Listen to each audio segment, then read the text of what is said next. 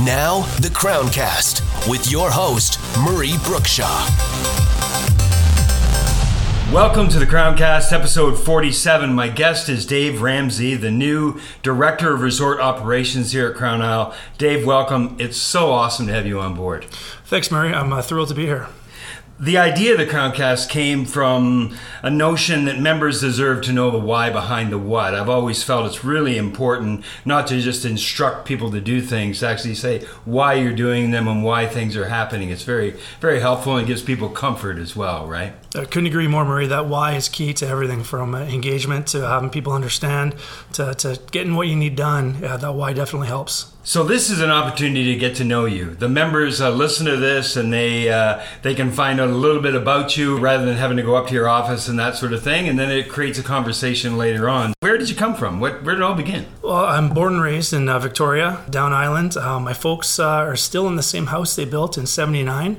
So we're looking to transition them out of that. I have a younger brother named Brian and a younger sister named Kimberly.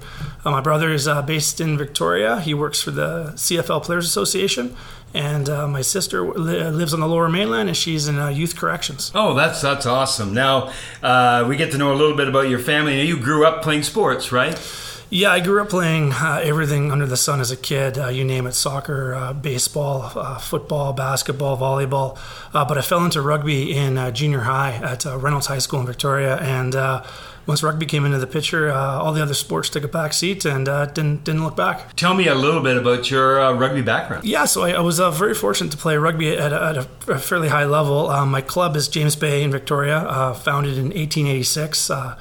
A very solid tradition of quality rugby. I was able to represent the island on the Vancouver Island Crimson Tide.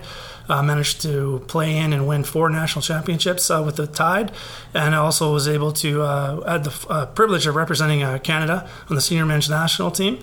I did the tour to Italy in 2004, England in 2004, and Japan in 2005. And I also played for the Canada 23 team, also known as the Pacific Pride, and I was fortunate to captain that team in my final year on the undefeated tour of New Zealand in 2000. Wow, that is fantastic. Now, not knowing a lot about rugby, but I do know that it's a tough sport. It is. What I like to say about rugby is that you can't fake it on the rugby field. So you get the guys and gals that they want to play. So you kind of get a lot of people cut from the same cloth. So there's that culture's almost already built in. Because there's nowhere to hide. You have to want to be there. And I think that similarly, there's a lot of connections with golf in that way, right? With our golf course and the attitude with everybody and everybody bringing everybody together, et cetera, right? Definitely. There is rugby has that off the field culture of camaraderie and getting to know one another. And I've seen the similar instances in golf. But golf's a little different in the sense that on a rugby field, there's 14 other players with me. Whereas you're a golfer, you're out there on your own. There's nowhere to hide. There's just you. Yeah, there's nowhere to hide at all. We all know that. Now, tell me a little bit about your work life. Where'd you start and where'd you come from? Well, I started with Thrifty Foods back in -- I was going there after high school looking for a part-time job. I was actually going with a buddy of mine. And the manager said, come back Friday, came back Friday, come back Monday. We showed up Monday, come back Friday, we come back Friday. And he offered me a job. And that last Friday I showed up was the day I didn't go with my buddy. And he thought I was my buddy, and he was doing my buddy's dad a favor by hiring his kid, but he hired me instead. And the only reason I got the job is because my folks made me take young drivers, and it cost $400. And when I asked for $400, they said, get a job. And so I figured out pretty quickly I needed to get a job. So I spent 25 years with Thrifty Foods, who got acquired by Sobeys in 2007. A lot of customer-facing positions when I was younger. And then the back half of my career was in the operation side of the back end. Very fortunate to learn the grocery retail business and the operation side. It's a very difficult business to learn. I got to see every aspect of operations, everything except for IT. So you name it. I was continuous improvement projects. I opened stores. I rolled out ordering systems. I led engagement for customers. I led engagement for employees.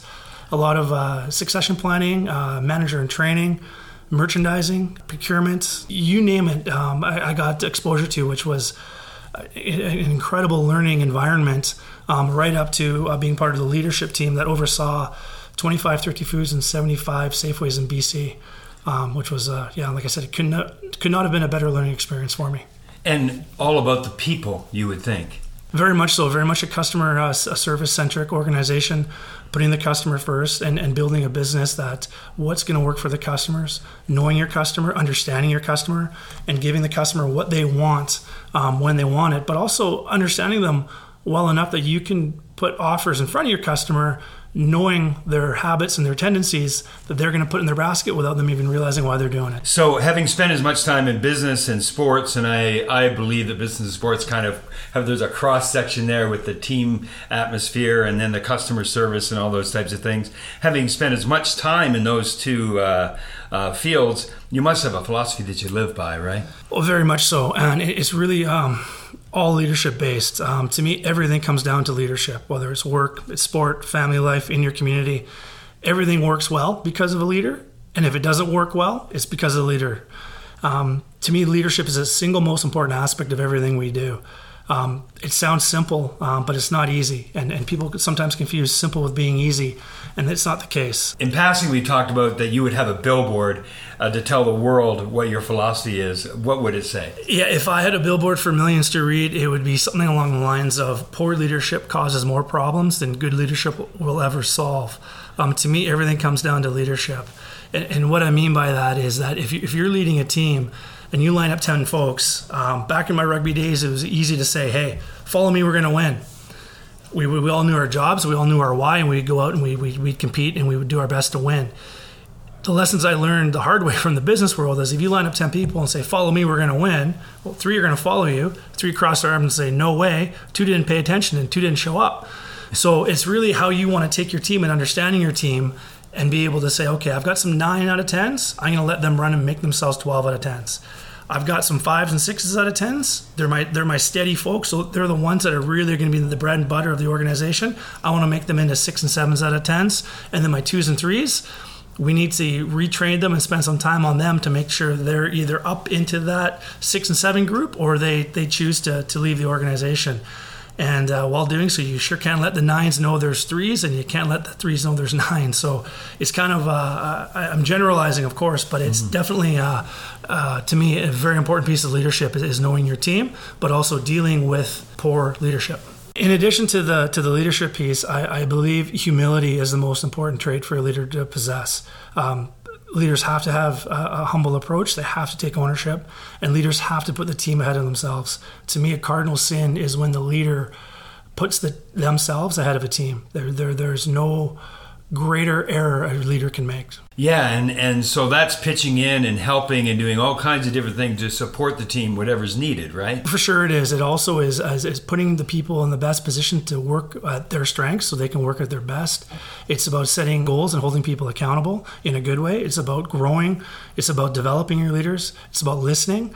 I have a real passion for building teams and building high-performing teams. And this is what I see in front of me here at Crown Isle is essentially overseeing a team of teams and how we can work together. It's always exciting starting a new job. I mean, every time I've started a new job, you've got the adrenaline, you've got the vision, and you've got everything going on. What attracted you to apply for the job in the first place? Well, this opportunity came out of nowhere. A mentor of mine had reached out and said, hey, what are your thoughts on looking at this opportunity? And I didn't have to wait too long to answer him. This is a very beautiful part of the world. And now that I've got my feet on the ground and I'm into the business, I'm really impressed by how warm the folks have been, how welcoming, how friendly, and how engaged the team is. For a team that is maybe struggling for numbers at this point, struggling a bit with the business side and getting the day-to-day done, how engaged the leaders are is truly remarkable. That's an awesome observation. I think the Crown Isle team is a wonderful team. There's so many people that want to do well, and you're going to help them get there, right? For sure. Having that engagement and that emotional connection to Crown Isle is the one intangible that you can't really teach. Folks have to have it. And so coming to an environment where that is already in place and people, whether they're members within the community or whether they're employees for Crown Isle, having that emotional connection is really the foundation we can build off, and the rest is just supporting the leaders and then helping grow their teams and getting the business where we need it to be. Now, there's a real labor shortage in so many industries in the Valley and across the country. Any thoughts on why now? COVID exacerbated it, or why? There's a lot of talk out there about quietly quitting or the great resignation, all these kind of newish terms. But to me, it's all based on the same thing, which is disengagement. There seems to be a labor shortage if you're looking at hiring the same way you did pre-pandemic or 5 years ago. And that's a little bit of trouble that some industries and some organizations are getting themselves into, is that they're using old practices on a new problem, and they're wondering why they can't get the solution they want. To me, the good people are out there. There's a lot of good people out there, and it's up to the leader to engage their employees, but it's also up to us to actually find those people. And so that makes a lot of sense to me. I think that there are people that want to work, but we want them to work for us, but we have to give them a compelling reason to come here and work at Crown Isle. What's the culture like? What are the benefits? What's the reason why they should work at Crown Isle? So how will you attract new team members to Crown Isle? You make a really good point, Murray, with that culture piece. To me, the culture is key. Culture is crucial. Culture is not what's written in a mission statement or posted on a wall somewhere. Culture is action-based, and it's what you do every day. And the people have to believe in what they do every day is making a difference for the organization and also for themselves. People don't stay in roles for 25, 35 years anymore. If they're not happy with their work environment, the numbers, the data shows people will jump into new opportunities and new jobs. So we have to do a better job of engaging our team and to ensure that we're creating a culture that they're allowed to thrive in. Quality people attract quality people, and the reverse is true as well. So we're going to build strong relationships within the community to keep attracting quality people and build strong teams. Again, I see my role as a leader of a team of teams, and we're going to create a culture of leadership built on humility and ownership. This will be a culture that develops leaders and attracts people with leadership qualities. I don't need to go into a specific area, say golf, for example. I don't need to talk to Jared about how he's teaching somebody swing. That's Jared's department. What I need to do is support Jared so he can do his job the best he can do that as he can do. We're going to be bringing in an HR manager that's going to be focused on talent acquisition and recruitment right out of the gate. We're going to evolve from there into training, and then we're going to be looking at setting standards with standard operating procedures to execute to meet those standards. So we've got a 24-month plan. We've broken down into 6-month chunks, and we really believe that if we have the right people, quote unquote, on the bus, it doesn't matter where we're headed, we know we're going to have success. And this has a real benefit for the members that are listening to this podcast, because it'll make the experience at Crown Isle better. That's the end goal, is we want to make this experience like no other else, but we need to start delivering with the basics to start. We need to make sure our kitchen team and our restaurant staff, we have enough staff in place so that we can keep the restaurant open throughout the day. We've recently put a manager in place to run the restaurant just this past week. We have a new manager, and we're focused on getting the numbers and the bodies up there they need to be so we can actually have the restaurant open. Like those are the basics, and then we can worry about the offer down the road once we get the fundamentals in place. Yeah, that makes a lot of sense. It's almost like do something.